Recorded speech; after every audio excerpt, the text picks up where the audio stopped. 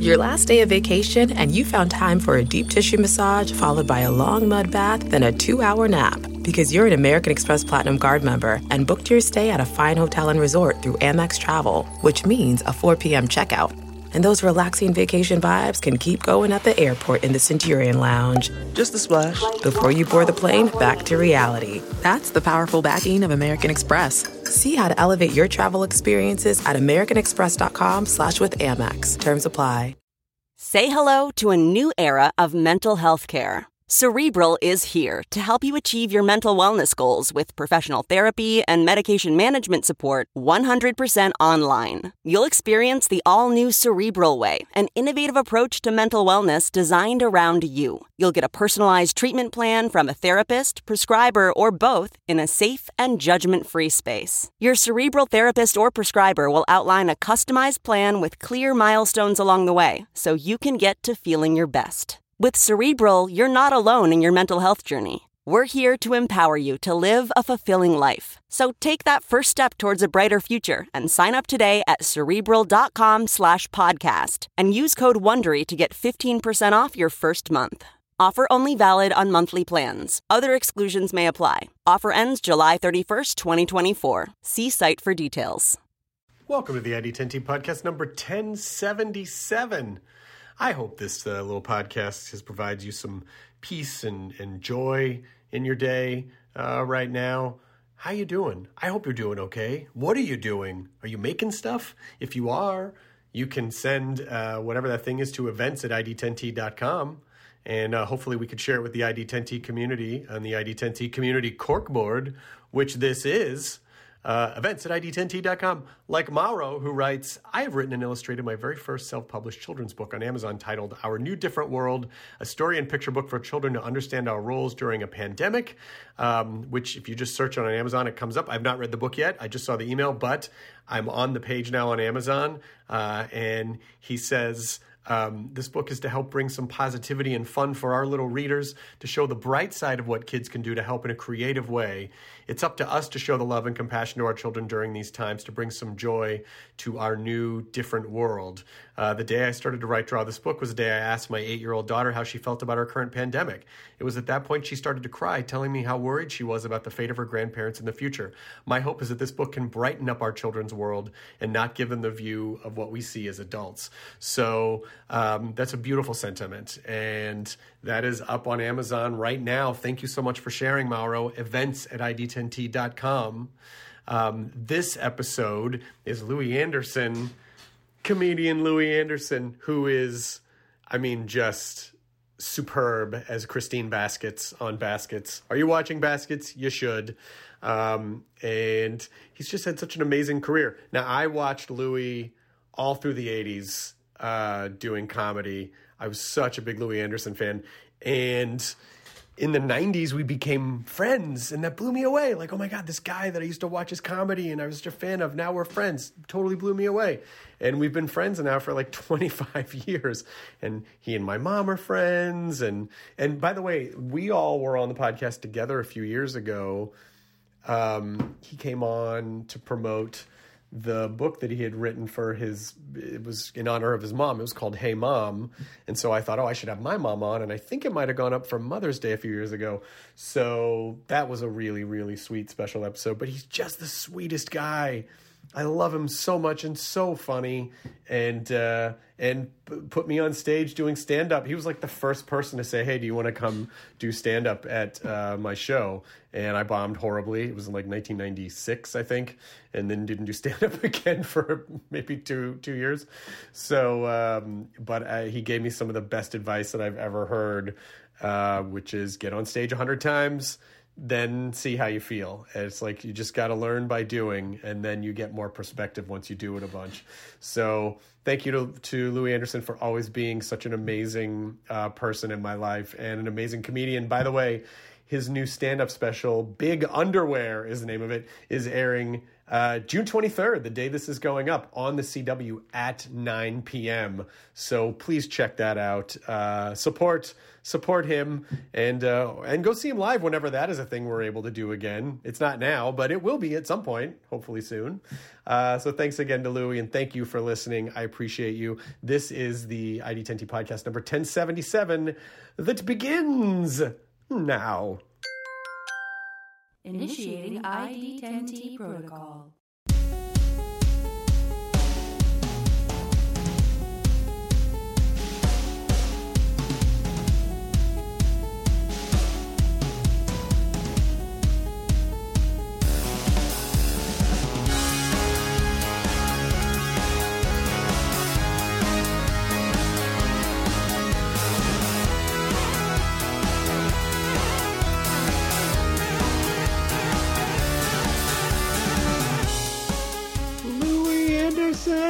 Here we go, baby.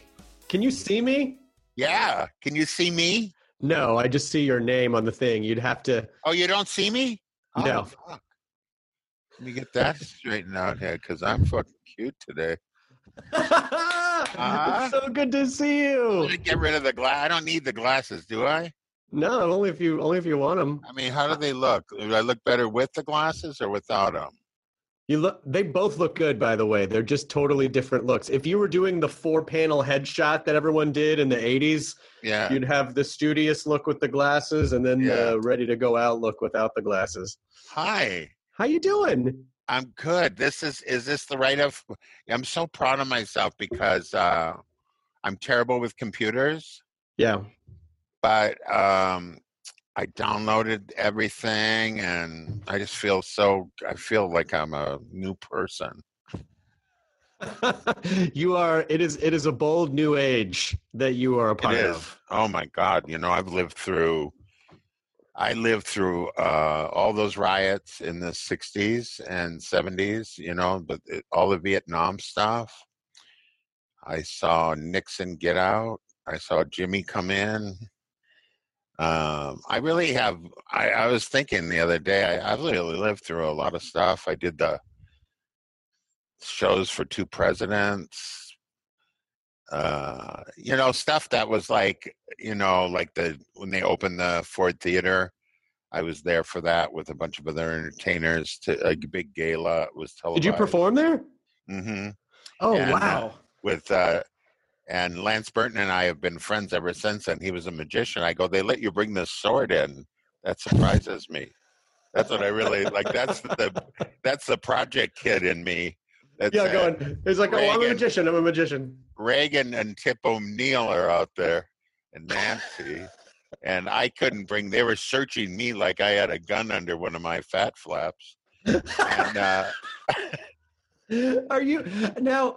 Just one of the things. Are we recording? By the way. Yeah, we just started recording. All right. So, I mean, we started recording before. I can start it now, or I can start it when you came on. We're great. Great. Hi, so I love kind of talking to other comedians about the idea of we're not performing. A lot of us aren't performing right now and don't know. I mean, I don't know. I think my dates all got pushed to 2021. Me too. I know there are some people who are starting to squeak back into clubs with social distancing measures and stuff. I just sort of feel like, I'm going to wait this out. I think it's probably better to wait it out. I don't want to be responsible for bringing a bunch of people together until we kind of know more about what's going on. But are you itching to perform, or do you feel okay? I'm itching, but not to perform. That's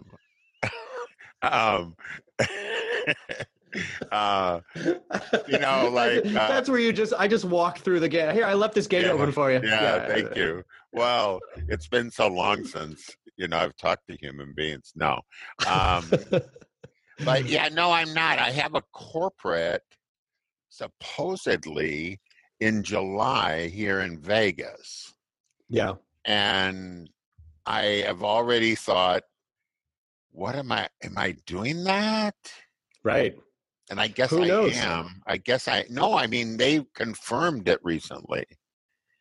I So still feel like it's a day-to-day thing, though. yeah, You know? yeah, it is. Listen, um, everything's changed, and all my dates are pushed to 2021. And I think I just keep trying to figure out the configuration at places, and I just don't see it working. I don't see, like, if you have half the club full, they're still not, they're going to have enough people to wait on it. They're not going to make any money. So I don't know. I mean, I'm looking just at economics for people. But I have heard a few people sold out all their shows, which does that mean they sold half the tickets of the club? Or Right. here's the greatest thing that people are doing that I really loved. It threw me all the way back to my childhood. They're doing drive-in theaters on a flatbed truck, the comics on a flatbed truck. Yes, I've heard about in their this. car, Yeah. you know, and no, my dad still won't let me get stuff we brought candy. You're not buying that candy.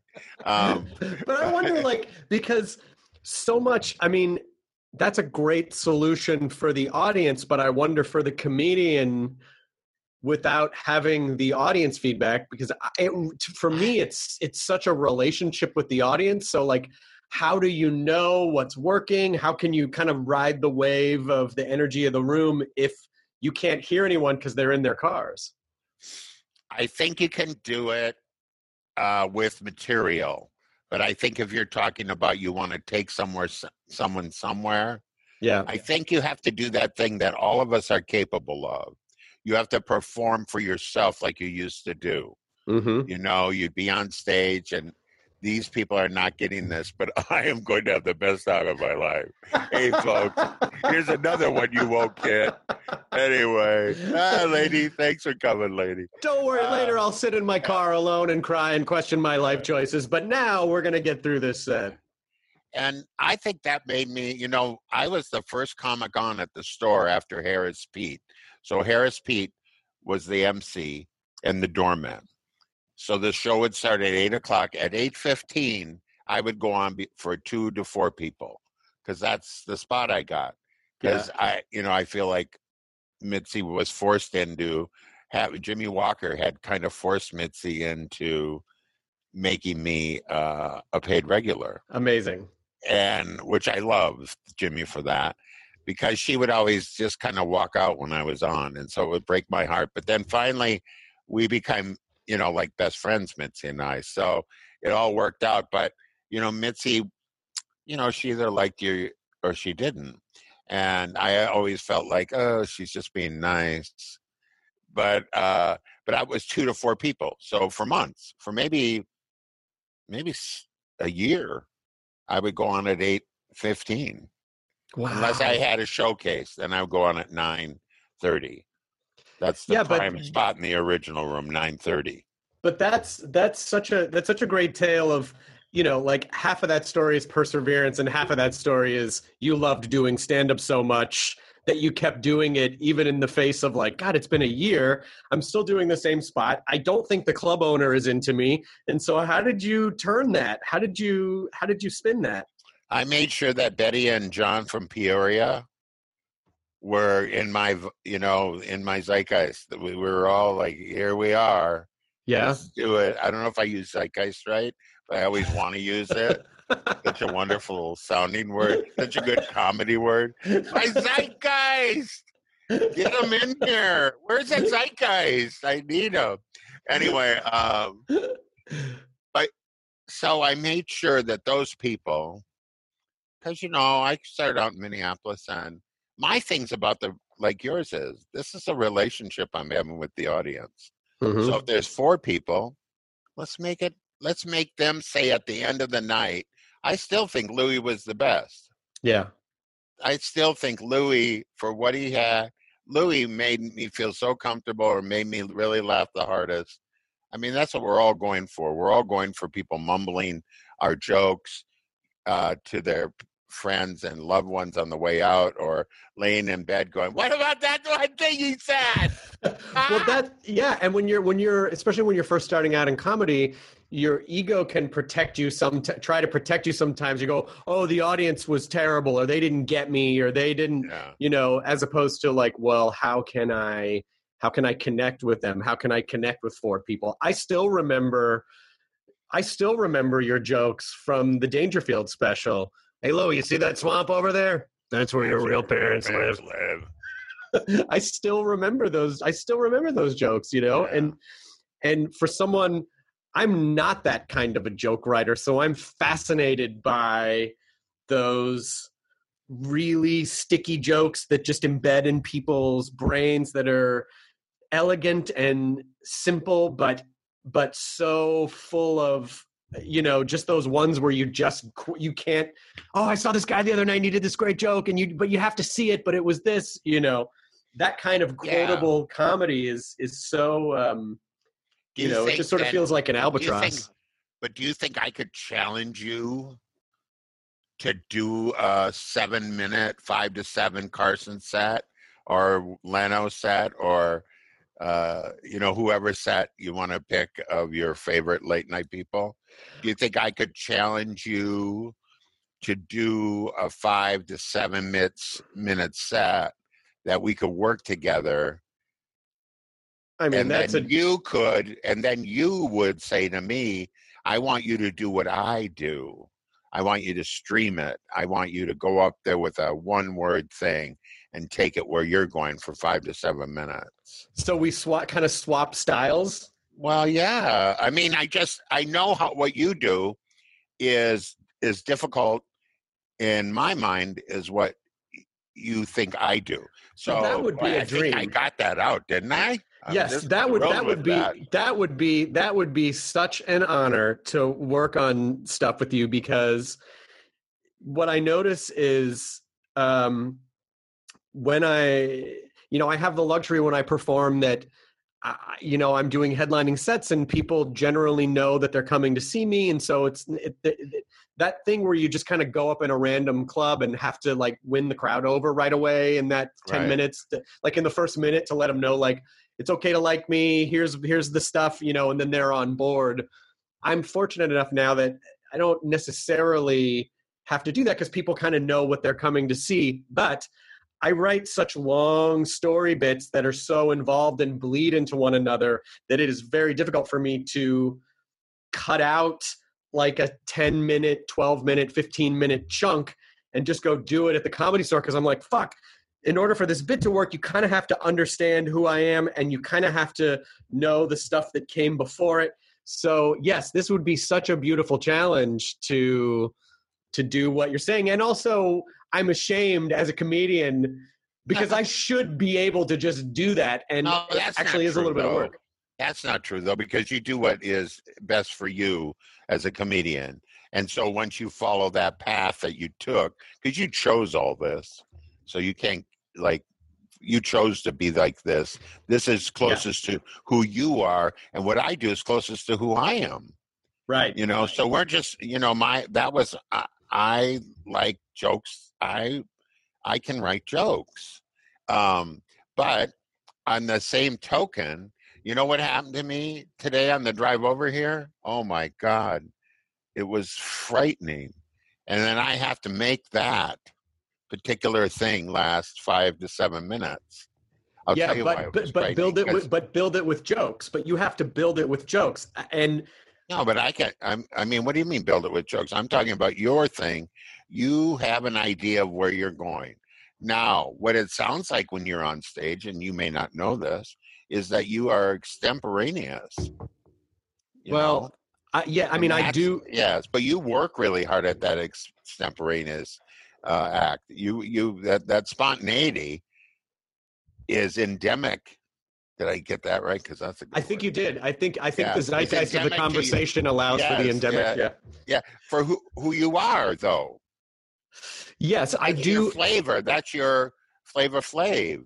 I like it to feel conversational, and I was always inspired by. I mean, it's kind of funny because the comedians that I grew up watching and loving like Steve Martin and you and Emo and Judy Tenuta and Emo. Can we talk about what a joke writer Emo is? I mean, he's a flawless joke. He hates being called a joke writer, by the way, the greatest joke writer. He likes being known as a great comic, which he is. But when you're a comedian and you hear his jokes, you go, no matter what I did, no matter how many Lego sets I bought, I could not have constructed that in any way. Thing. No. And it's like he manages to like, he's this perfect nexus of so smart but so accessible and silly, and he's bringing in these crazy high concepts and distilling them, making them simple within this crazy joke structure with one or two turns. Amazing. That you never see coming. And it's really like watching him is like watching a master magician, like do this weird sleight of hand. You're right. No, that was it. Yeah. So same token, Steve Allen, because that's who you said, right? Or was it Steve Martin? Steve Martin. Steve Martin, completely different than Emo, but arriving at a similar place. Yeah. That silliness and that kind of stuff. Now the dime trick, right? And he's in a big arena. And the absurdity of that is, the humor behind that for me is, what about the guy who goes, what was the trick with the dime? Yeah. What was he doing there? He was dragged to the show. But I also think that sort of the person whose comedy model, who was also one of the most influential comedians to me, and when I think the first comedian my parents exposed me to was Steve Martin because of SNL. Right. And then very quickly a Richard Pryor album was given to me. And wow, I think Carlin. Pryor was a big influence on me. People would be surprised to know that, but I think he's sort of when you look at where comedy evolved, I think he's the source, like that sort of conversational comedy that's very personal about his life, that's very honest, is so much of what comedy is now. And I believe that that's owed to Pryor. Absolutely. And owed lock, stock, and some people talk about Lenny Bruce. It's, that, yes, he opened that, Lenny Bruce opened a big wound, in my opinion, and let it all spill out. But Pryor surgically opened the front of him when he was performing. It was is that his esophagus hanging out? You know what I mean? And he made it funny, and he made these really, sometimes intense things incredibly funny about his personal life and things he was going through. And it's like, I think that is so much. And then the 80s happened, and then it seemed like, well, then everyone kind of evolved the style of comedy that was just to get their 5 to 7 minutes on television. Mm-hmm. And what are you trying to say? But it worked because hit me in the back of the head with a club. I mean, it was different in the 80s just a little bit, just because of the way that the media affected how stand-up was portrayed. Exactly. So this is a really nice little nugget of manure to sift through, to grow something in. But the real truth is, this is really true. Comedy became mainstream. Mm-hmm. That was what the 80s were to me. Like comedy, there was comedy shows on TV, there was comedy shows, specials on HBO. There were all those things that hadn't ever happened before. Mm-hmm. The 80s, for some reason, was a great place for all that to happen. Explosion of cable. It was explosion of cable. Yes, it was. It was. You could hear somebody say "fuck" on TV, mm-hmm. Or not, regardless. But you could hear everything that people wanted to say. So the point of view became alive and well and refreshing to people. Now, I don't know if HBO did that single-handedly. Certainly a big part of it, Showtime and cable, when you saw the shows. But I think that those people, I think I always wonder, were we the result of the people like Robert Klein and George Carlin and Joan Rivers and Toady Fields and Godfrey Cambridge? Were we the sifter of that, or were we the sifter of Bob Hope and Rodney Dangerfield and all those guys? Were we, and Johnny Carson, were the 80s, were we the, how you sift flour and the finer flour comes out? Yeah. Were we that? In fact, we used to use the sifter for the finer powder. Anyway, I'm just kidding. I don't know, actually. It's a really interesting question to try to figure out, because the Robert Kleins and the Carlins and the Jones, they were obviously amazing, but they also talked about other things. Joan, I think, talked about the outside world, but as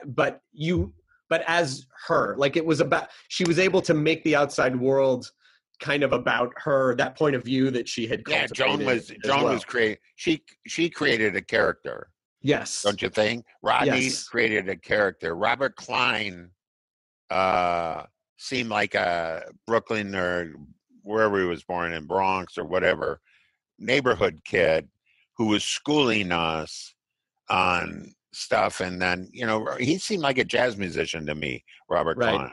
He always seemed like a jazz musician to me, and I don't mean that in any negative way. But that's the difference between that's the difference between, like, when you do a style of comedy that feels a little more extemporaneous, or a little more, I guess, like, jazz in that way.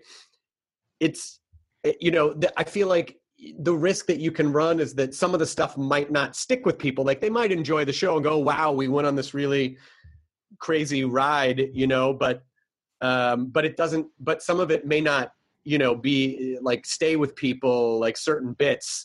That stuff's a little harder to quote to your friends, because it's sort of like, you had to be there. You had to be there. Yeah, it was part of the experience. I'm not saying one is necessarily better than the other. It's just different. It's just different. But that's why I said to you, that's why I challenged you. Not a real challenge. Like, you don't have to do it. It's a lot of work. And who really wants but it's to a do good. any of that? I would love to do something. Kind of a good exercise. You know what I mean? Like, it's kind of a good exercise that in a month, you and I come back onto this podcast, and I say to you, here's my 1 minute of your kind of stuff. Yeah, and then I do the same, but I feel like I have to do mine. If I'm really being influenced by your style, then the other challenge is that I have to do mine clean. No, I mean, I don't think you do. I don't think you do have to do it clean. My stuff could be dirty. I could tell you how it could all be dirty, but I only did it because it's likely that people brought their moms and dads to my show. So I knew moms and dads, especially moms and grandmas and all those people that became fans of mine from television. I couldn't, if I did that, I'd lose, they would never come again. But you also don't need to, because you write such great, clean jokes. But I didn't just write clean jokes. I just wrote jokes that are clean. I didn't think of that, but I didn't think that way. Yeah, I know, because your brain doesn't. I get what you mean. I can't tell you how many I wrote. Here's a joke I wrote that I really can't tell with my crowd. Okay. All right. And it's clean. Okay. I just read where a guy killed his whole family. That's unbelievable. My friend told me, he goes, I can't believe somebody killed their whole family. And I said, I can't believe it doesn't happen more often. It's not. Yeah, but wait, let me just finish it though. It's not finished. I don't think you start out where you're going to kill everyone, but the rush of the first one must carry you right through. Now, that is not really my type of joke, but it is a true thought I had because of so many family things. You know how families, they can drive you crazy. So well, I feel like segueing into my own. But first of all, before I get to my mom, I think you could get away with that because I think a lot of other people, if they told that joke, it would sound aggressive and threatening. But in the body of your set, in the context of your set, if you put it in the middle of the set, I think people would totally accept it because you have such a friendly, inviting, inclusive persona that I don't think anyone would, like sometimes you run that risk with jokes where sometimes people in the audience will take things that you say literally and they might go, why would you think he should kill his, but within the context of your set, I really think you could get away with a joke like that. Right. I'm gonna find another joke that's like that. I just can't tell you how many jokes that I write that start with pooping, and then I write them down, and then I go, well, I probably won't use this, but my brain obviously wants to write about poop, so I'm just gonna write about poop, and then maybe it'll go somewhere in the set. Did you get potty trained early? Is that it? I probably did. Speaking of moms, that's a great question to ask my mom. Mom, when did you potty train me? Why do I write so many poop jokes? Yeah. Because my mom's good. She's, obviously we've all been, it's just with the quarantine, I have not hugged my mom in like 3.5 months. And it's, I don't believe I have coronavirus. I don't believe my mom has coronavirus. I'm just terrified, hypochondriac style. What if I got it somehow, even though I haven't been in another building other than my home, and then I hug my mom and then she gets it? I don't want to get her sick. Yeah. So I'm just, but we're actually going to dinner. Here's what I was thinking. Oh, good. Yeah. Here's what I was thinking. Now, this probably sounds crazy, but I said when people come over, I would take a sheet, at least a 700 thread count. Mm-hmm. And I would put that sheet up and we would hug each other through the sheet. So you would have a hugging sheet. I would have a hugging sheet that would have to be washed after every hug. That perfectly fits the zeitgeist of this coronavirus. And that is exactly who I am, a problem solver. You would have to make sure that you... The funny part would be if you didn't wash it after every time and people came over and they could just see your face print. Like, oh, that's where he hugged the last person. That's where your mind goes. I knew that. That's your jokes right there. That's it. I love that. See, that's where you go. This is the bad kid in me. Well, yeah, because I feel like you'd come over and you'd just see everyone that you hugged. Oh, there's Aunt Martha's face. Yeah, there's this person's face. And that's a great joke. That's a great joke, though. But that is a great joke. So here's how I would tell that joke. That's what I do. But, I hugged everyone even though I wasn't supposed to. That's how I'd start that out, very Bob Hope. I hugged everybody even though I wasn't supposed to.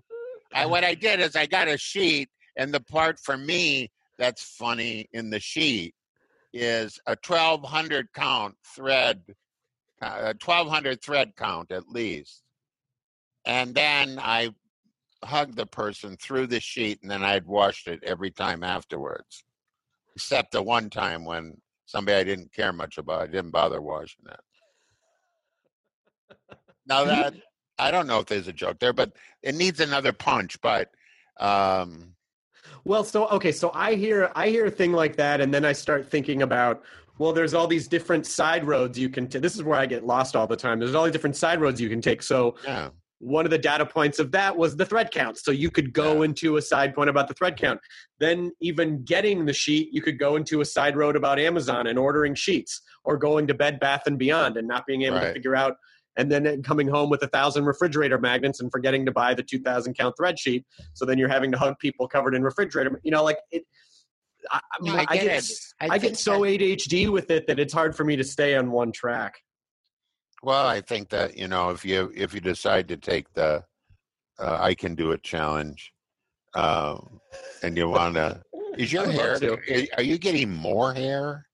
Well, my hair's just grown. I got my first So good. haircut. It looks good though. I got my first haircut in 4 months a couple days ago. Oh, did you? And the same person, Sean, who's been cutting my hair since 1997, that cuts my hair for all the shows that I work on. I love him. He was like, I'll come to your house on a Saturday. So he came over. He had a face shield on. I had a mask on, and he cut my hair. And he did a good job. It looks good. He's the best. He is the best. Yeah. I love Sean. Well, I was supposed to go to the salon 7:00 on Friday, and I just said nah. I just can't. Not ready. I'm into this 60s, 80s, 70s thing I got going. It's coming back, man. It's coming. I mean, I just want to be in one of what's his name's movies that did the Once Upon a Time. Oh yeah. An old timey Tarantino movie. Yeah, timey Tarantino. There's a great. Hey, Timey Tarantino. To me, that words are the most fun thing for me. Anyways, I'm glad your mom. Will you give her my best? I know. Oh, she loves you so much. Lost her doggy, so I know she her heart did. was broken. Yeah, she lost Benji in January, and it was. Yeah. She's still. That has been the really difficult thing with the quarantine is she didn't have her little companion with her during the quarantine, but he was very sick near the end of his life, and so. I do think. Look what I used to drink out of. That's so fun. Oh, the midnight thing. I love it. I've been using it since I did the show. Oh, that's fantastic. I can tell that it looks like it's been washed a bunch. It's been used. I love it. It just makes me happy. I love doing that show because it was just a sweetest thing for you to have me on that show. Oh, anyway, and you were great on it. You were great. I was minimal, but it's okay. You can never lie to a comic. You know that, right? No, but great. I was great in the way I could be great on that show, but that show was very clever and very, very smart. And congratulations on that. Oh, thank you. It was a fun show, and we were just, it was just the perfect storm of. We had an amazing staff, an amazing group of writers, an amazing collection of comics that would come on. Like everything about it was such an amazing group effort. And when you work in this business a long time and you realize what a real gift it is to have such a great group of people all kind of focused at the same thing. It was just a wonderful experience. Where do you think we lost the audience? Do you think when we got into the deep dive of comedy evolution, do you think they just went, what are they? But you know what? In as much as you said standing on stage, this one's for me, then that's fine. This is for me because, I mean, you have to know, and I know that we've been friends for almost 25 years, but you have to know what a genuine joy. I mean, you were one of my comedy inspirations growing up. So to the fact that A, that we're friends now, B, that you're the sweet, wonderful human being that you are, and C, that you want to write some comedy stuff with me. I mean, you just have to know that it's just such a fun idea. The 12-year-old comedy kid in me is like beside himself that we are even having this conversation about these things. So I appreciate it so greatly. So if people are like, boring, I don't care that much about how comedy works, then that's okay. Like not everything has to be for everybody. Yeah, no, I agree with that. Because that's what I would look forward to. Like a lot of people have an agenda when you do the podcast, and I go, well, Chris won't. This is a conversation between two people and know each other. Yeah, I just want to. It's also an opportunity to catch up with you and see how you are and how's Vegas doing. Good. Vegas is, I guess, opening every other slot. This is where I found what I found interesting. Every other slot is turned off. Every other slot machine is turned off, and I go, that's maybe 3 feet. Yeah. That's not 6.5, because that Minnesota part of me that goes, that's 6 feet. I don't care what anyone says. That's not my dad. That's my dad. That's a foot short if it's anything. But anyway. What about like blackjack tables, like touching all the coins, touching all the chips? Like you can see people apart. And money alone, money. Yeah. What are they doing with the money and the chips? I think there's, I have no idea because I don't go out because I'm too vulnerable. Yeah. I'm not going to live all these years to have a virus kill me when I know it's out there. Right. I think I saw it the other day and I almost went out and I went, I'm going back in. That was it. For a while I freaked out, after I'd do something. Like I'd go to the store and I go, I can't go to the store anymore. I got to have someone else go to the store. I got to wipe down all this stuff and I got to live like that because I have to take this serious because a lot of people are able to compartmentalize this and not take it serious. And I feel like we're going to suffer from that recently now that everybody had to get out, which I get that. I know that people had to get out. I am not one of those people who goes, I got to get out of here. I go, I don't have to get out of here. I have this TV. I like watching television. I finished Homeland. I was finally watched that show. But what I really been trying to do is, God, did I get in touch with a tremendous amount of stuff of what is it that I want now out of life. I just I went through a checklist, not a bucket list, a checklist. What's important?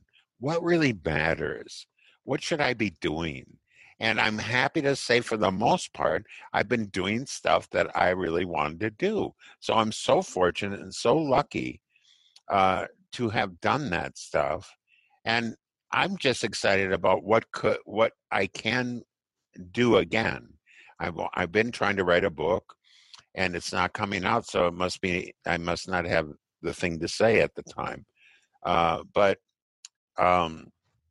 this thing has changed me. This thing has changed me. I grew up in the projects, so I know about, growing up with, being kind of profiled, all the kids in the projects. We lined up in different lines. We were not, we were like the project line. They would go project line over here. And I go, what do you have to say that? It just felt so weird. But also I grew up with a mother who was like, she never judged anybody. And my dad, he was a jazz musician. So he played jazz, he was with people of color. And so I'm lucky because I agonized over all this stuff going on. And I said, do I have to worry about it? And I go, no, but I have to listen and I have to get right on it. And I have to make sure that I'm not part of the problem. And I hope that I'm not. And I hope I can do some things that will help make people feel better. Well, that's really wonderful to hear. And also not surprising to me as someone that, as again, in the last 25 years, I feel like your guiding principle above everything else as a comedian and a host, as an actor, I feel like the most important thing for you is, do the people that you see feel supported and happy? And can you help? Can you make people feel comfortable? And that to me is kind of your guiding thing. And underneath that, all the other stuff, comedian, actor. That's true though. That's true. Like I want people to have a better life, and I want them, my interaction with people, I want them to leave feeling, I guess, refreshed and confident and believing in themselves, because I think that that's the gig. Listen, you've got to believe in yourself. You've got to do and be fearless and do the stuff you really want to do. Because it's all that matters. Those are the things that really matter out there. Okay, it's time to commit. 2024 is the year for prioritizing yourself. Begin your new smile journey with Byte, and you could start seeing results in just 2 to 3 weeks. Just order your at-home impression kit today for only $14.95 at Byte.com. Bite Clear aligners are doctor-directed and delivered to your door. Treatment costs thousands less than braces. Plus, they offer financing options, accept eligible insurance, and you can pay with your HSA FSA. Get 80% off your impression kit when you use code WONDERY at Byte.com. That's BYTE.com. Start your confidence journey today with Byte. When you choose Organic Valley, not only will you be enjoying great tasting dairy, you'll help to save over 1,600 small organic family farms who are protecting over 400,000 acres of organic farmland and all the plants and animals that call it home. This is dairy you can feel good about. It's great tasting, high-quality organic dairy, ethically sourced from small organic family farms. To find Organic Valley Dairy near you, visit ov.coop. That's ov.coop. I was just going to say, it's just so easy in our business to get caught up in your own me, and forget, because it is, especially when you're a comedian, you are constantly like, when am I performing? Where are my sets going to be? I have to kind of market all this stuff. My set, like, you really kind of are the machine, and you're talking about, a lot of times, you're talking about yourself on stage. So it can be very easy to get caught up in me. But the idea of even just shifting that perspective and saying, like, well, how can I make this experience better for other people? How can I be a better person? How can I make sure that I'm making good choices? And like you said, that I am not part of the problem. And then underneath that, then all the other stuff, you start from that place. I just feel like it just kind of makes all the other stuff better rather than doing it all for yourself from the get-go, Right. I feel like that is part of the goal. Me. You're exactly right. Like, if it were always me, I don't think I would still be doing what I'm doing.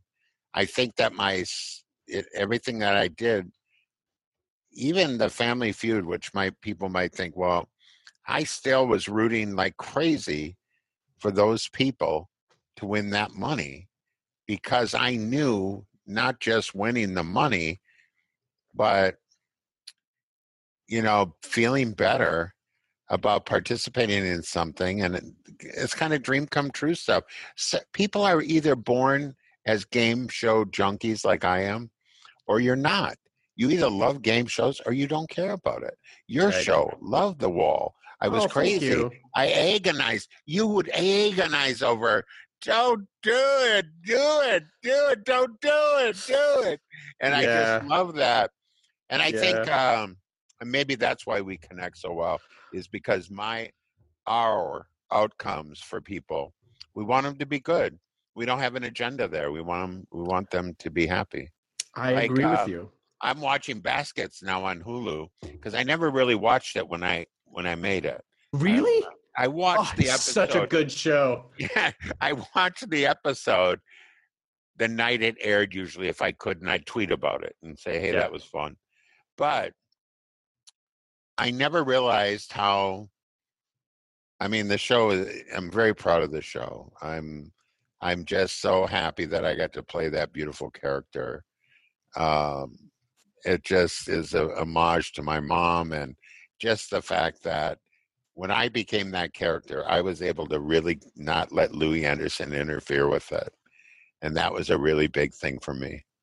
I know, but so much of your heart is Christine's heart that, yes, but she just loves, she just is such she's so sympathetic to everyone and just loves the small details of life so much. She just wants to share and make everyone happy. I just talked with Jonathan Kreisel and Martha and Alex Morris, all people. I'm doing this thing called Baskets of Fun with Louie, and I'm interviewing them all about their experience on Baskets. And I'm gonna put that out coming up, because I talked with Jonathan, the director, Jonathan Kreisel, an hour and a half. We could have went 3 probably, but he had so many details I had no idea about, which I really loved. How they were thinking about how they created the character, all that kind of stuff, which was really good for me.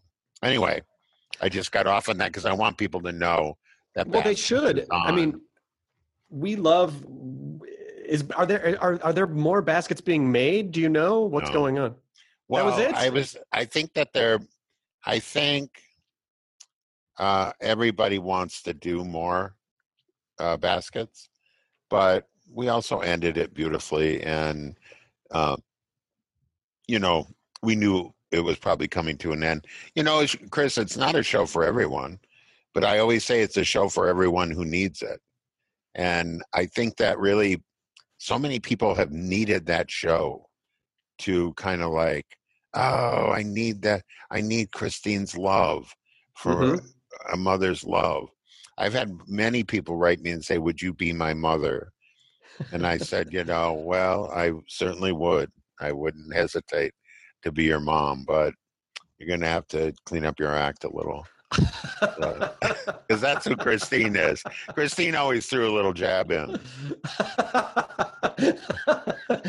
It was always a well-meaning jab, because it seemed like she felt like she knew, I know that there's a problem in this situation, and right. and I know how you should fix this, and I'm just going to throw this out there, and go and get that, and don't dawdle. For God's sakes, you're always dawdling. She would she had these little, I don't know, spitballs that she was able to like launch at people. Don't dawdle. You're always dawdling.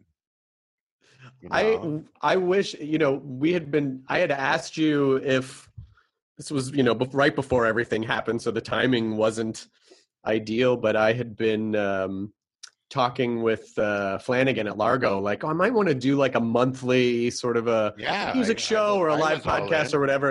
And I said, I would love to have you come be Christine and do a song. I probably and would do it for you.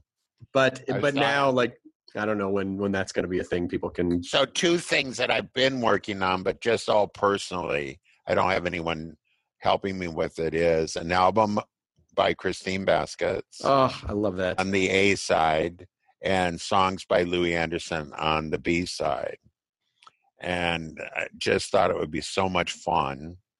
The other thing is, if you're voting out there, vote for me I'm up for the Emmy this year because we missed the cut last year. So, you missed the cut last year? I didn't know that. By 9 days, we missed the cut. Oh, that is fantastic. I mean, it is one of the great comedy performances, because there's so much heart to that show, that if that show had originally been pitched to me, that show was something so much other than what I assumed that it would be, that you just have to watch, like, what a beautiful family story it is, but how it's like, as I said to you last time you were on the podcast, if you pitch a show, it's like, well, Zach is this one sort of hapless character who wants to be a French clown, and he plays his twin brother who's just this like self-absorbed narcissistic asshole, and he has this weird accent that they never explain. And on paper you're like, oh yeah, I could see that'd be funny. But then you watch a show and you go, oh my God, this is like a beautiful family story at the core of this family unit who's just doing the best they can to kind of get through life and support each other despite all of their idiosyncrasies, which bump into each other constantly. It's such a beautiful story. Well, Jonathan, when I first met him, he goes, don't think of this as a half-hour show. Think of this as a 3.5-hour movie, and don't think of it as like a sitcom. Think of it as a slapstick drama. And I thought those were 2 beautiful things he said, and it really was like a slapstick. There was just some of the shots in that show are so cinematic. So it was fun working with them. We're talking about doing another show together of some sort, and like I'm the luckiest guy in the world because I still can get work and I still can do things, and you've gotten to do some. I think I was on with you when the book came out. Was that right? You were. Yeah, and it just came out on paperbacks. So it was that a year ago then? Was that only a year ago? Oh no, that was like 2 years ago. That was like 2.5 years ago. 2.5 years. And my mom came on. This was She was so much fun. I got so many comments about that. Oh, she loves you. This was for your book, Hey Mom, right? The stories I told my mom, but you can read them too. Which I really never settled on that. I was kind of sold that idea. I go, well, that almost sounds right. But when you're doing something, you just go, Louis, this doesn't matter. Just get going on it. I just hope that when you look at your career as a whole, and it sounds like you do, that you really see like what a perfect, like, I don't know what more perfect a career. It's like you've gotten to do stand-up. You got to do stand-up during the comedy boom. You've had regular shows in Vegas. You've gotten to be a game show host. You've gotten to be an incredible actor and play this wonderful character. You've gotten to be open about your relationship with your mom and make other people feel more connected. And, you're vulnerable. Like, you've really done so many wonderful things that it's just like, does it feel all like gravy to you at this point? Like anything else that you get to do is just like, oh, it's all gravy now. I've gotten to do so many amazing things.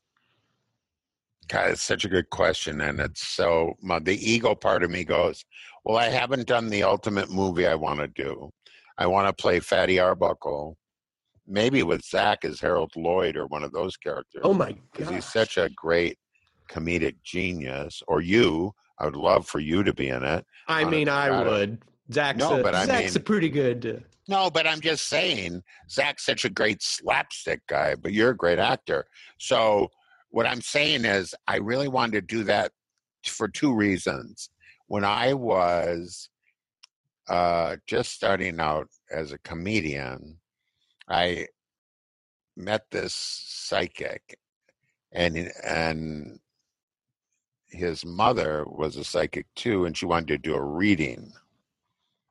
And I said, oh, well, sure, I'll take a reading. I'd like to get who doesn't want to get read? She said to me, you were a famous silent film star in the early 1900s, and you have come back to right the wrong that was done to you. And I go, what are you talking about? And so I looked up silent film stars, and I found Fatty Arbuckle, who I look amazingly, I look so much like him. You'd be very surprised. And I was born on the same day. Holy shit. So I said, oh my God. So I've always wanted to do that movie because, he was acquitted, and, it was just the Hearst. I shouldn't even say that.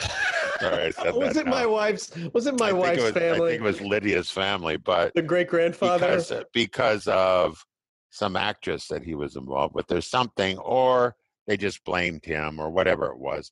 All the newspapers dragged him, and you can take this out if you want. No, listen. Hey, I know, no, but I don't. Fine. I mean, I'm not. I'm just reporting on what I read. Yeah, no, I'm not. But what I'm saying is, the thing that touched me so much, he died really with a broken heart. Right before he died, he signed a RKO out of New Jersey. They had a studio, and he signed a thing to come back to movies. And then he died like the next week. But after he was acquitted, and really he never got another job, he toured.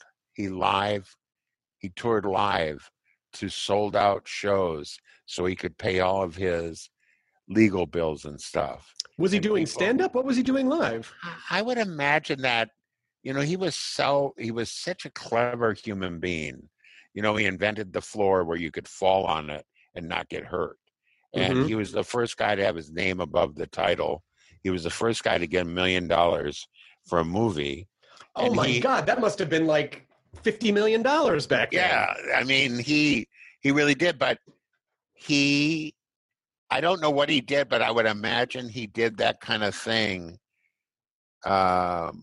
sketches from the movies, I would guess. Don't you think?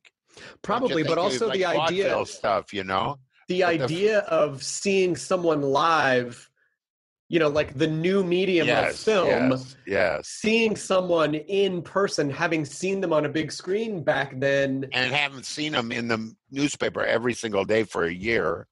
Must have blown their minds. Yeah. I just always felt as like, oh, I would love to give my perspective on how he must have felt, just because I'm a performer. So I would have that wait, no, that didn't happen. No, or whatever it was, and those relationships, and that everybody really had very few friends after that, but that he never gave up on his life, and he never gave up on trying to get back into show business. So that's one of the movies I'd like to do. It's so funny because sometimes, like, if we're talking to someone and Citizen Kane comes up, they'll go, "Oh my God, I'm sorry. I know that was." And Lydia's like, "I don't care. It was like it was almost 100. It's fine. Yeah. Lydia, I'm sure thinks that's so silly. Because we are silly people. We have a Citizen Kane poster in our house. We have an Italian original Citizen Kane poster in our house. Like, it's not one of my favorite verboten topic. One of my favorite movies. And anyway, so what you're saying is it's all gravy, but I'm not supposed to be eating gravy.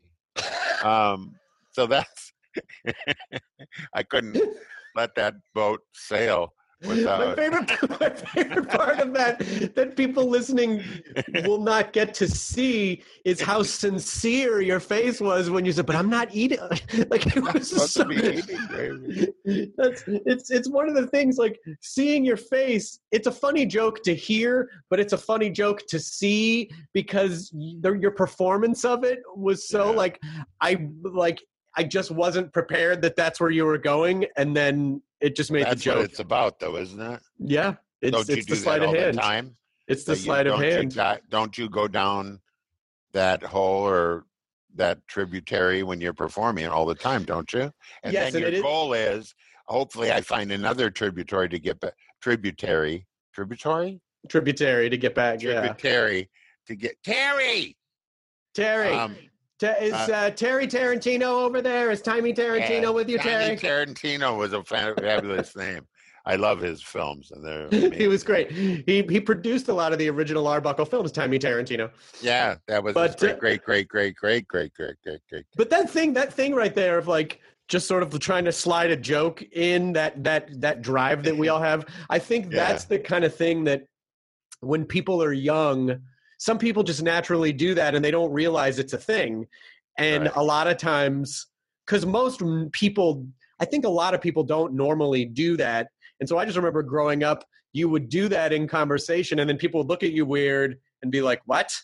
Oh, whatever," and then you would feel like, "Am I weird or broken? What is wrong with me that I keep?" And then you meet other comedians finally and you go, "Oh, this is a whole personality type. I'm not, I'm home. This is a thing that a certain type of person does. And I'm not weird." Well, I'm weird, but at least other people do it. And now we take a quick pause to thank the sponsor for the ID10T episode. It's Squarespace, now featuring email campaigns. Yes, with Squarespace, you can create websites, you can build online stores, you can use their marketing tools, you can create a blog that you want, you can park domains, but now email campaigns to promote those things. You'll sell more, you'll stand out in any inbox with Squarespace email campaigns. It's an all-in-one platform that makes it easy to unify everything in your voice from homepage to emails. It's consistent content all the way through powerful editing tools to make it your own, and then customizable layouts for any message. Mobile editing, you can send anytime, anywhere, thanks to Squarespace. And then, of course, beyond all that, yes, you can turn your idea into a website, you can showcase your work, you can publish any kind of content you want with beautiful templates created by world-class designers, powerful e-commerce that has functionality to let you sell anything online. Everything is optimized for mobile right out of the box. So go to squarespace.com/ID10T for a free trial. When you're ready to launch, use the offer code ID10T to save 10% off your first purchase of a website or domain. Thank you to Squarespace for sponsoring this episode of the ID10T podcast, which we now glide seamlessly back into. I guess the hardest thing is I really feel for the comics out there who that's what I've been thinking a lot about is they must be trembling in their boots, because they're not working and they depend on that work. We're lucky enough to have had other work that we're not depending on that necessarily. And I think about that all the time. I think of what's going to happen. And maybe we should do a maybe we should do some kind of thing where, I can never organize anything, so I'm just counting on you.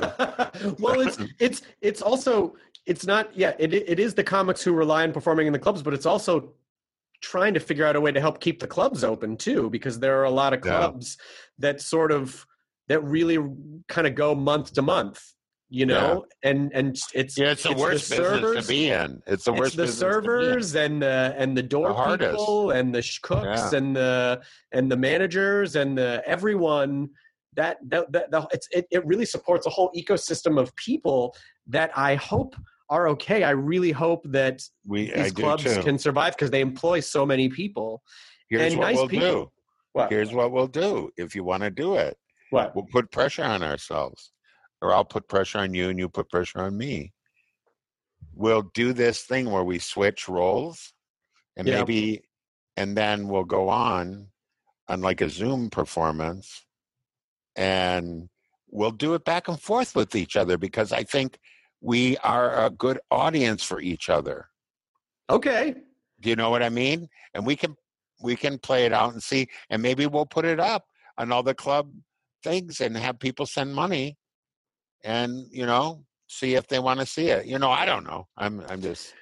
I mean, I know that a lot of people have been trying to. I know a lot of people have done Zoom shows. My friend Jackie Cation has been doing some shows for Acme, but I don't know.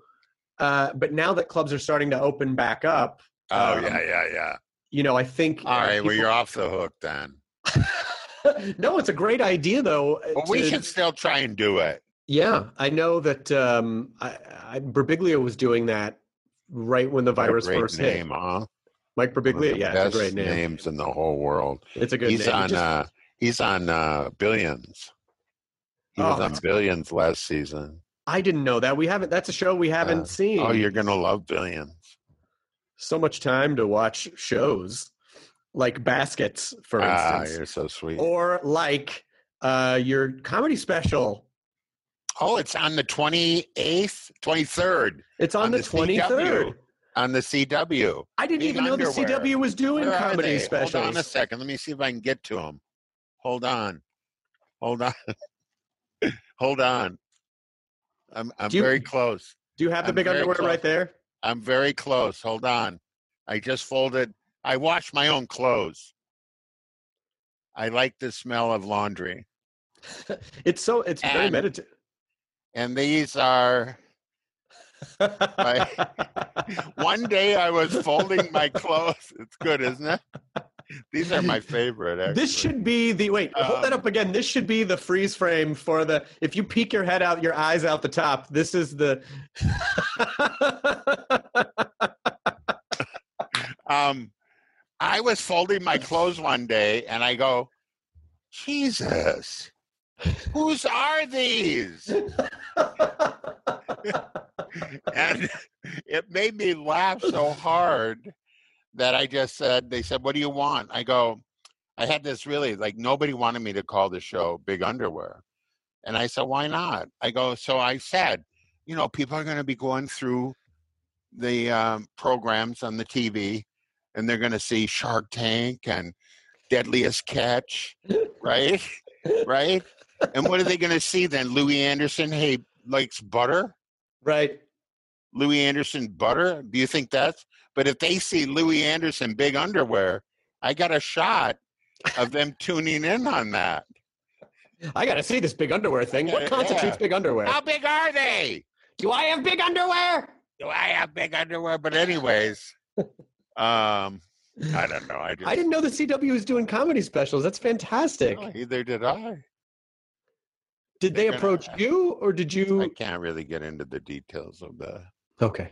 No, I think Comedy Dynamics. You know those people. Yeah. Yeah. No, Comedy. Yeah. Hey, yeah. I'm practicing my Chris already. Yeah, and then I was, I'm over here, and I'm going down this ramp. First of all, who made the first fucking ramp? Who was it? Who was the guy? Did he see a hill where there was a snow? The snow was an automatic rain. Why can't I make a fucking concrete ramp? Why can't I? Dropping in the F-bombs is so perfect. It is so perfect. I don't know if I have a Louis. I just, in my head, a lot of times I hear, Chip! Chip! Chip! Well, there's your ringtone. Hardwick!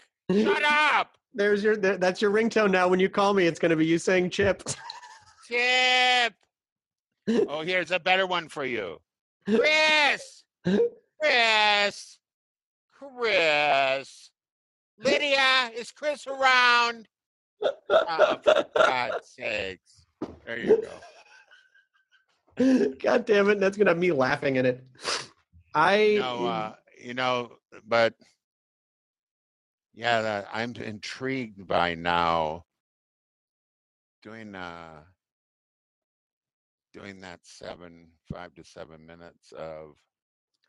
I love it Hardwick. because I haven't written anything really much during quarantine because I think a lot of the creative energy has been devoted to like, are we allowed to go outside? Like, what do we do? Do we have enough, food? Do we have enough toilet paper? That stuff. But then also I just work better when I know I have a show on the books. And when I have a show like in a month, I just focus. But when my shows are 6 months away, it's very hard for me. I was a guy that did his homework the night before it was due. It's just how I work. Do you work that way, or are you able to just write? No. I have to work at writing. Every comic has to work at writing, but once you make up your mind, like you do yours, you make up your mind you're going to write it. Like I already know. The only thing I don't know is I'm not really as smart as you. Yeah, that's not true. No. I mean, in the way of like, you're well read and you know what all this stuff means. So I got to really work at making sure I have a couple of good turns in the bit that where you go, oh, yeah, that's all I want. Oh God, they got me on that, didn't they? It's so funny. I love that you want to do this. I love that you want to do this. I'll tell you why. You only live once, hopefully. And, if you could live again, I guess Shirley MacLaine has lived several times, a lot of lives. But listen, you're my friend. I can do this. I've been working with you. You did stand up at my show at the Improv in 1901. It was 1901, yeah. It was 1901. I remember when it was. It was 1996. Yeah, 1996. And you were nervous. Terrified. And I had one good show and one horrible bomb show. Yeah, that's how life is right there. And I say this every time. Friday night? It was a Friday and Saturday. Friday was the good show. Saturday was the bad show that I invited. Saturday, you know why? Because you invited your friends, and it's such a conservative crowd on Saturdays for me. That's my conservative night. Oh, is it really? I don't know. Even I can't do certain things. You know what? It wasn't, because I don't think I was doing any. To give you a way out here. I know, but it was just the reason that I love to tell the story every time you're on is because it's such good advice that I think not just applies to stand up, but applies to anything else. Which is, I got off stage and I was destroyed. Like I just felt I was so torn up that I didn't perform again for another year. And you said to me, I'm mad at you for that. You go, you don't, I go, I'm so sorry. And you go, no. Get on stage 100 times, then see where you're at. You don't know who you are on stage until you've done it 100 times. And I had only done it really a handful of times at that point. So I just didn't have the experience to understand, like, the first joke didn't fly and I immediately shut down, and it informed the energy for the rest of the set.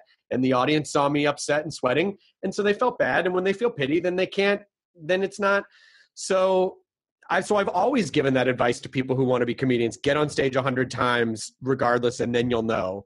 Sure. And with anything, just you got to do doing it. minimum of 100 times. Because you just have to know. You just have to. Right. You don't know who you are till you go down the path, get some experience, and you just get the perspective, and you learn things that you couldn't even have conceived of because you just don't understand the process until you do it a bunch.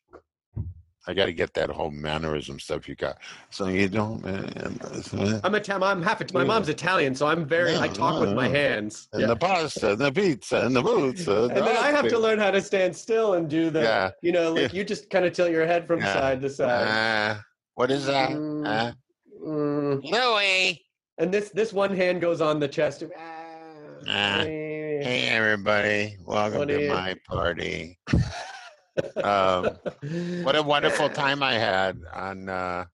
Whether you hydrate to live or live to hydrate, Liquid IV quenches your thirst faster than water alone. With 3 times the electrolytes of the leading sports drink, plus 8 vitamins and nutrients for everyday wellness, all in a single sugar-free stick. Liquid IV is perfect for daily use before a workout, when you feel run down, after a long night out, or on long flights.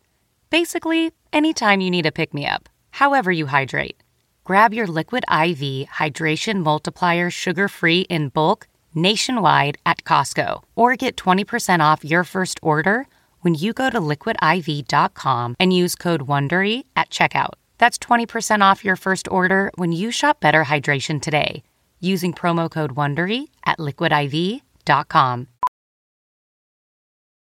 Professional welder Shayna Ford used VR training developed by ForgeFX to hone her skills as a welder. The more time that you spend practicing it, that's what separates a good welder from a great welder. VR training can help students like Shayna repeatedly practice specific skills. Virtual reality definitely helps because the more muscle memory that you have, the smoother your weld is. Explore more stories like Shayna's at meta.com/metaverseimpact.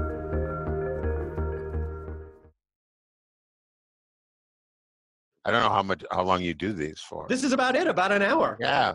You know, all my best junior family and all the people out there listening that are struggling, you're not alone struggling. We're all struggling. I don't care what your position is. This is struggle time.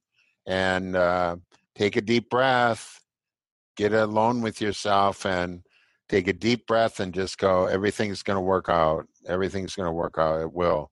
And you know, you just have to believe in that, because if you don't get into that frame of mind, you won't be able to see when it clears up and where you can go and what you can do.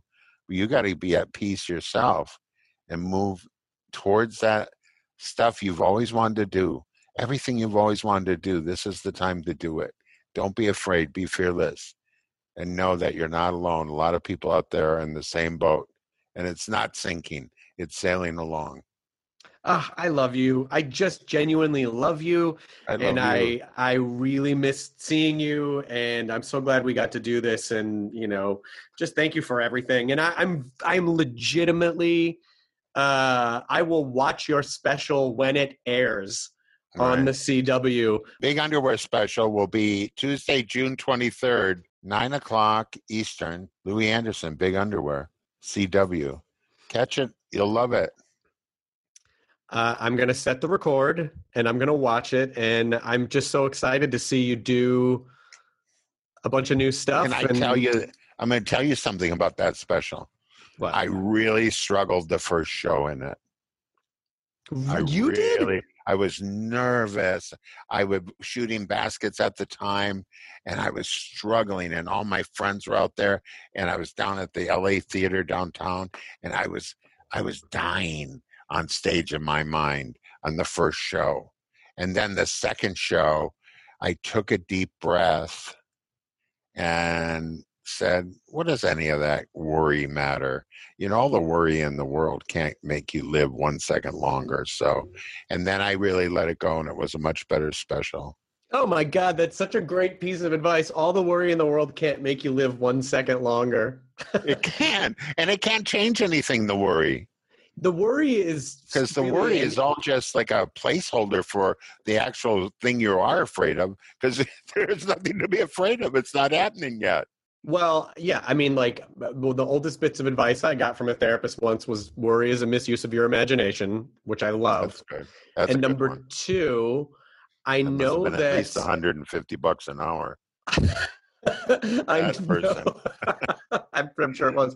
And I also know that there is an overactive, like, preparation thing that anxious people have of, like, I have to worry, I worry about this in case it happens. It's like, well, if it happens, you still have to deal with it. Now you're having to deal with it twice. But then it becomes a part of people's ritual because they go, well, I have to worry about this thing so that everything's okay. And it's like, well, no, you don't, because that's not really how the universe works. So wouldn't it be great if you could just let that go and not waste the present worrying about the future? It's true. And here's what a good friend Jonathan was. He came back and said hi, I think, or we talked afterwards. And I go, oh, I'm so sorry. I was so out of it that set. He goes, you were great. And that was it. He goes, you were good. You were funny. I never seen you before. You're so funny. And that was it. He said, you were great. You're crazy if you think that wasn't good. And so that's what we do to ourselves because we're perfectionists. But we need those Jonathans. We need you to say what you said and me to say what I say, because we're worrying. We're perfection is something you might like to shoot for or aim for, but just be real, because that's the only good stuff you got. All the perfection other stuff is a fake bogus. ideal. Yeah, it's a perfection is fake. Ooh, I got to get that in there. I'm going to have that in your set. Okay. I'm going to have that yours. And yeah, you know that perfection is a fake ideal. The ideal situation is not to have perfection. You sit on your laurels wherever they are. What's a laurel? Why are we sitting on them? It's half of Hardy and Laurel and Hardy.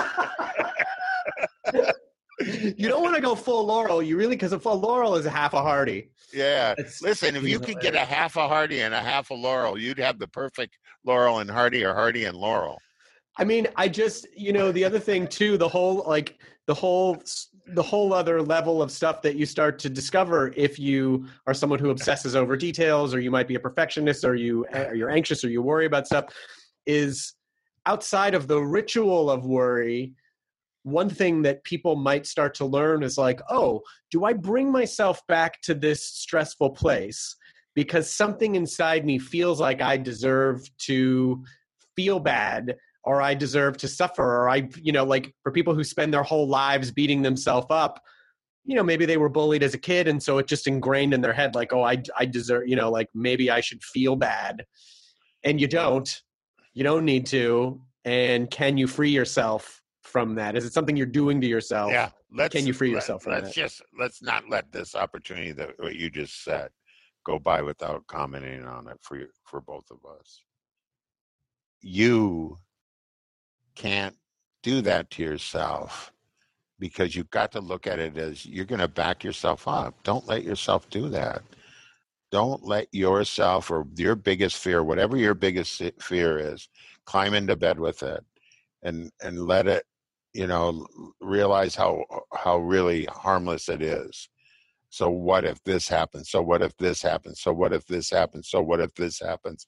So what if this happens? You're never going to see the thing that hits you before it hits you anyways. Right. Just let it hit you. Let it go through you. Let it feel the fear, voice the fear, embrace the fear, and then kick it out of bed.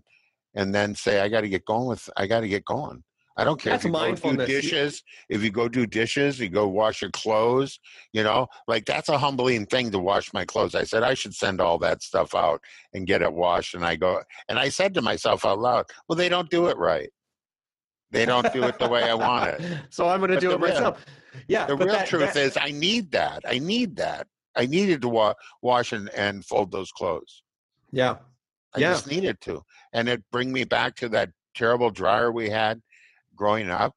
We would hear the tennis shoe clunk, clunk, clunk, clunk, clunk, or your little brother clunk, clunk, clunk. But that when my mom would pull those towels out of the dryer and smell them. She goes, "Do you ever smell anything so beautiful, Louie?" I go, "I guess not." And that's the stuff that sticks with you. And that's the stuff that sticks with you. Depend on the stuff that sticks with you, and all the stuff that's beating you up, you don't need it. No. Take it from somebody. I would have been 10 times more successful had I not given in to that fear. But I don't know what, I mean, maybe when you say 10 times more successful. I just say, I'm always shooting over the number, but I think when you I would have been much happier, actually, had I not let the fear drive me to all the things that it drove me to and the hardships it caused me.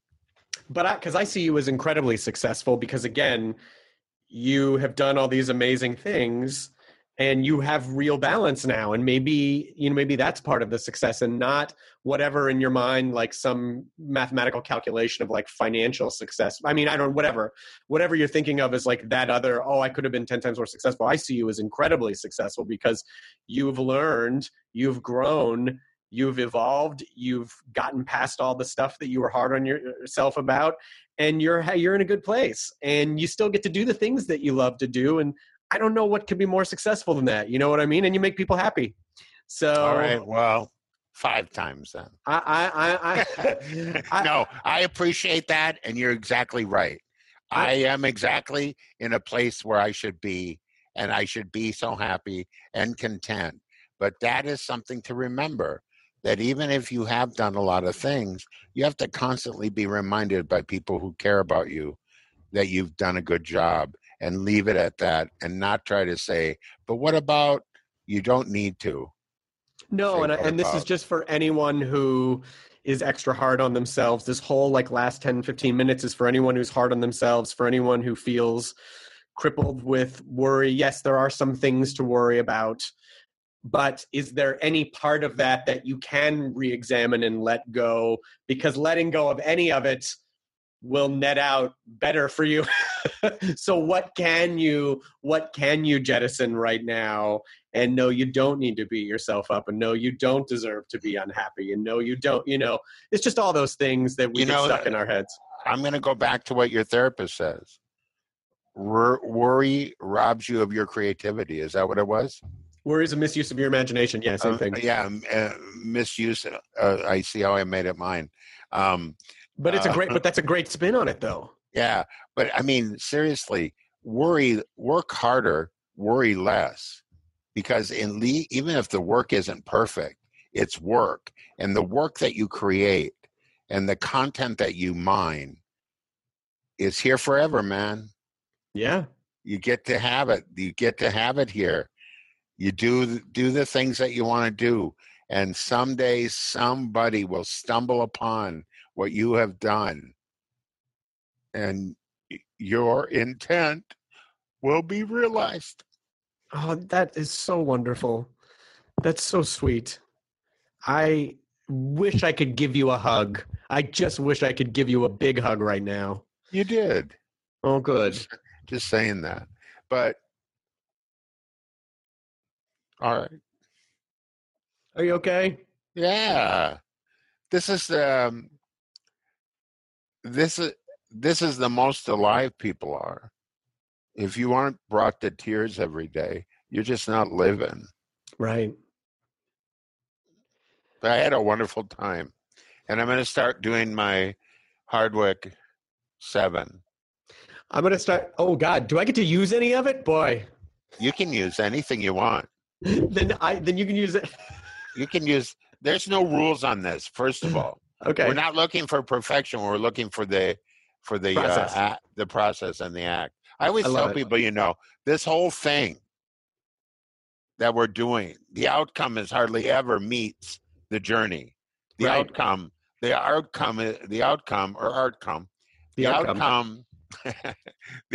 is hardly ever as wonderful and interesting as the journey, because in the journey you are fully alive.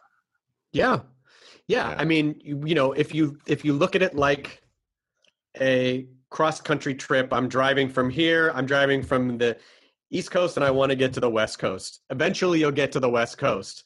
Exactly. But if you really stop and pay attention and see all the amazing things along the way, that's the part where you grow, not arriving on the West Coast. That moment doesn't make you grow.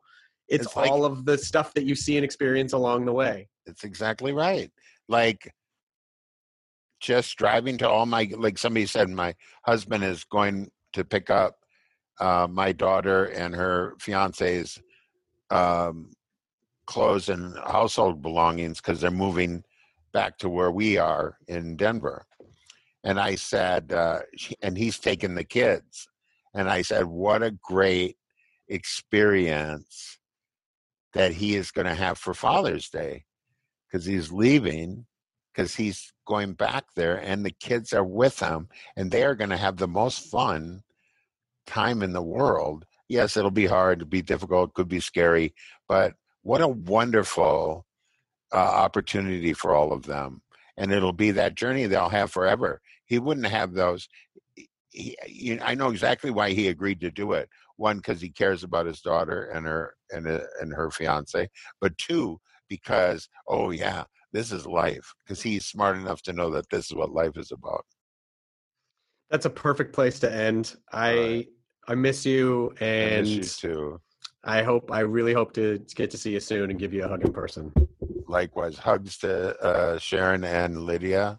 I will. And I'll talk to you. Thanks for having me. And I'll, we'll just, in 30 days, we'll check in with each other.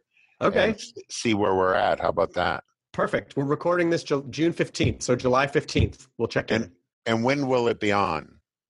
This is going up the day your special airs. Beautiful. So glad we got that right then. Yeah. So Tuesday the 23rd. All right. Thanks. All right. Does anybody call you Christopher? My mom does. Oh, good. All right. I love you. You can call me that. You can call me that. Your family. All right. Thanks so much. Likewise. Okay. You can call me Lewis. Lewis. All right. Love you. Good night. Bye. You too. Bye. ID10T scanning complete. Enjoy your burrito.